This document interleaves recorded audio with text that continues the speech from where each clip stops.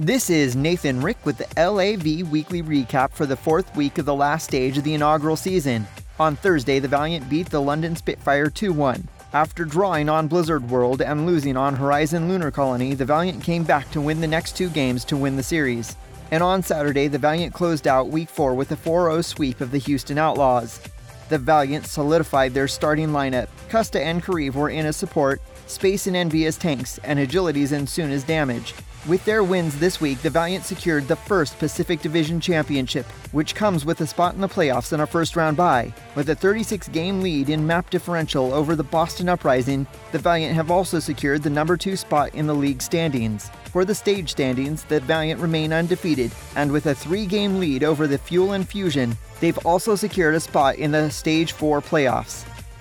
Next week, the Valiant play the San Francisco Shock at 6 p.m. on Wednesday, and then the late game on Friday going against the Dallas Fuel at 8.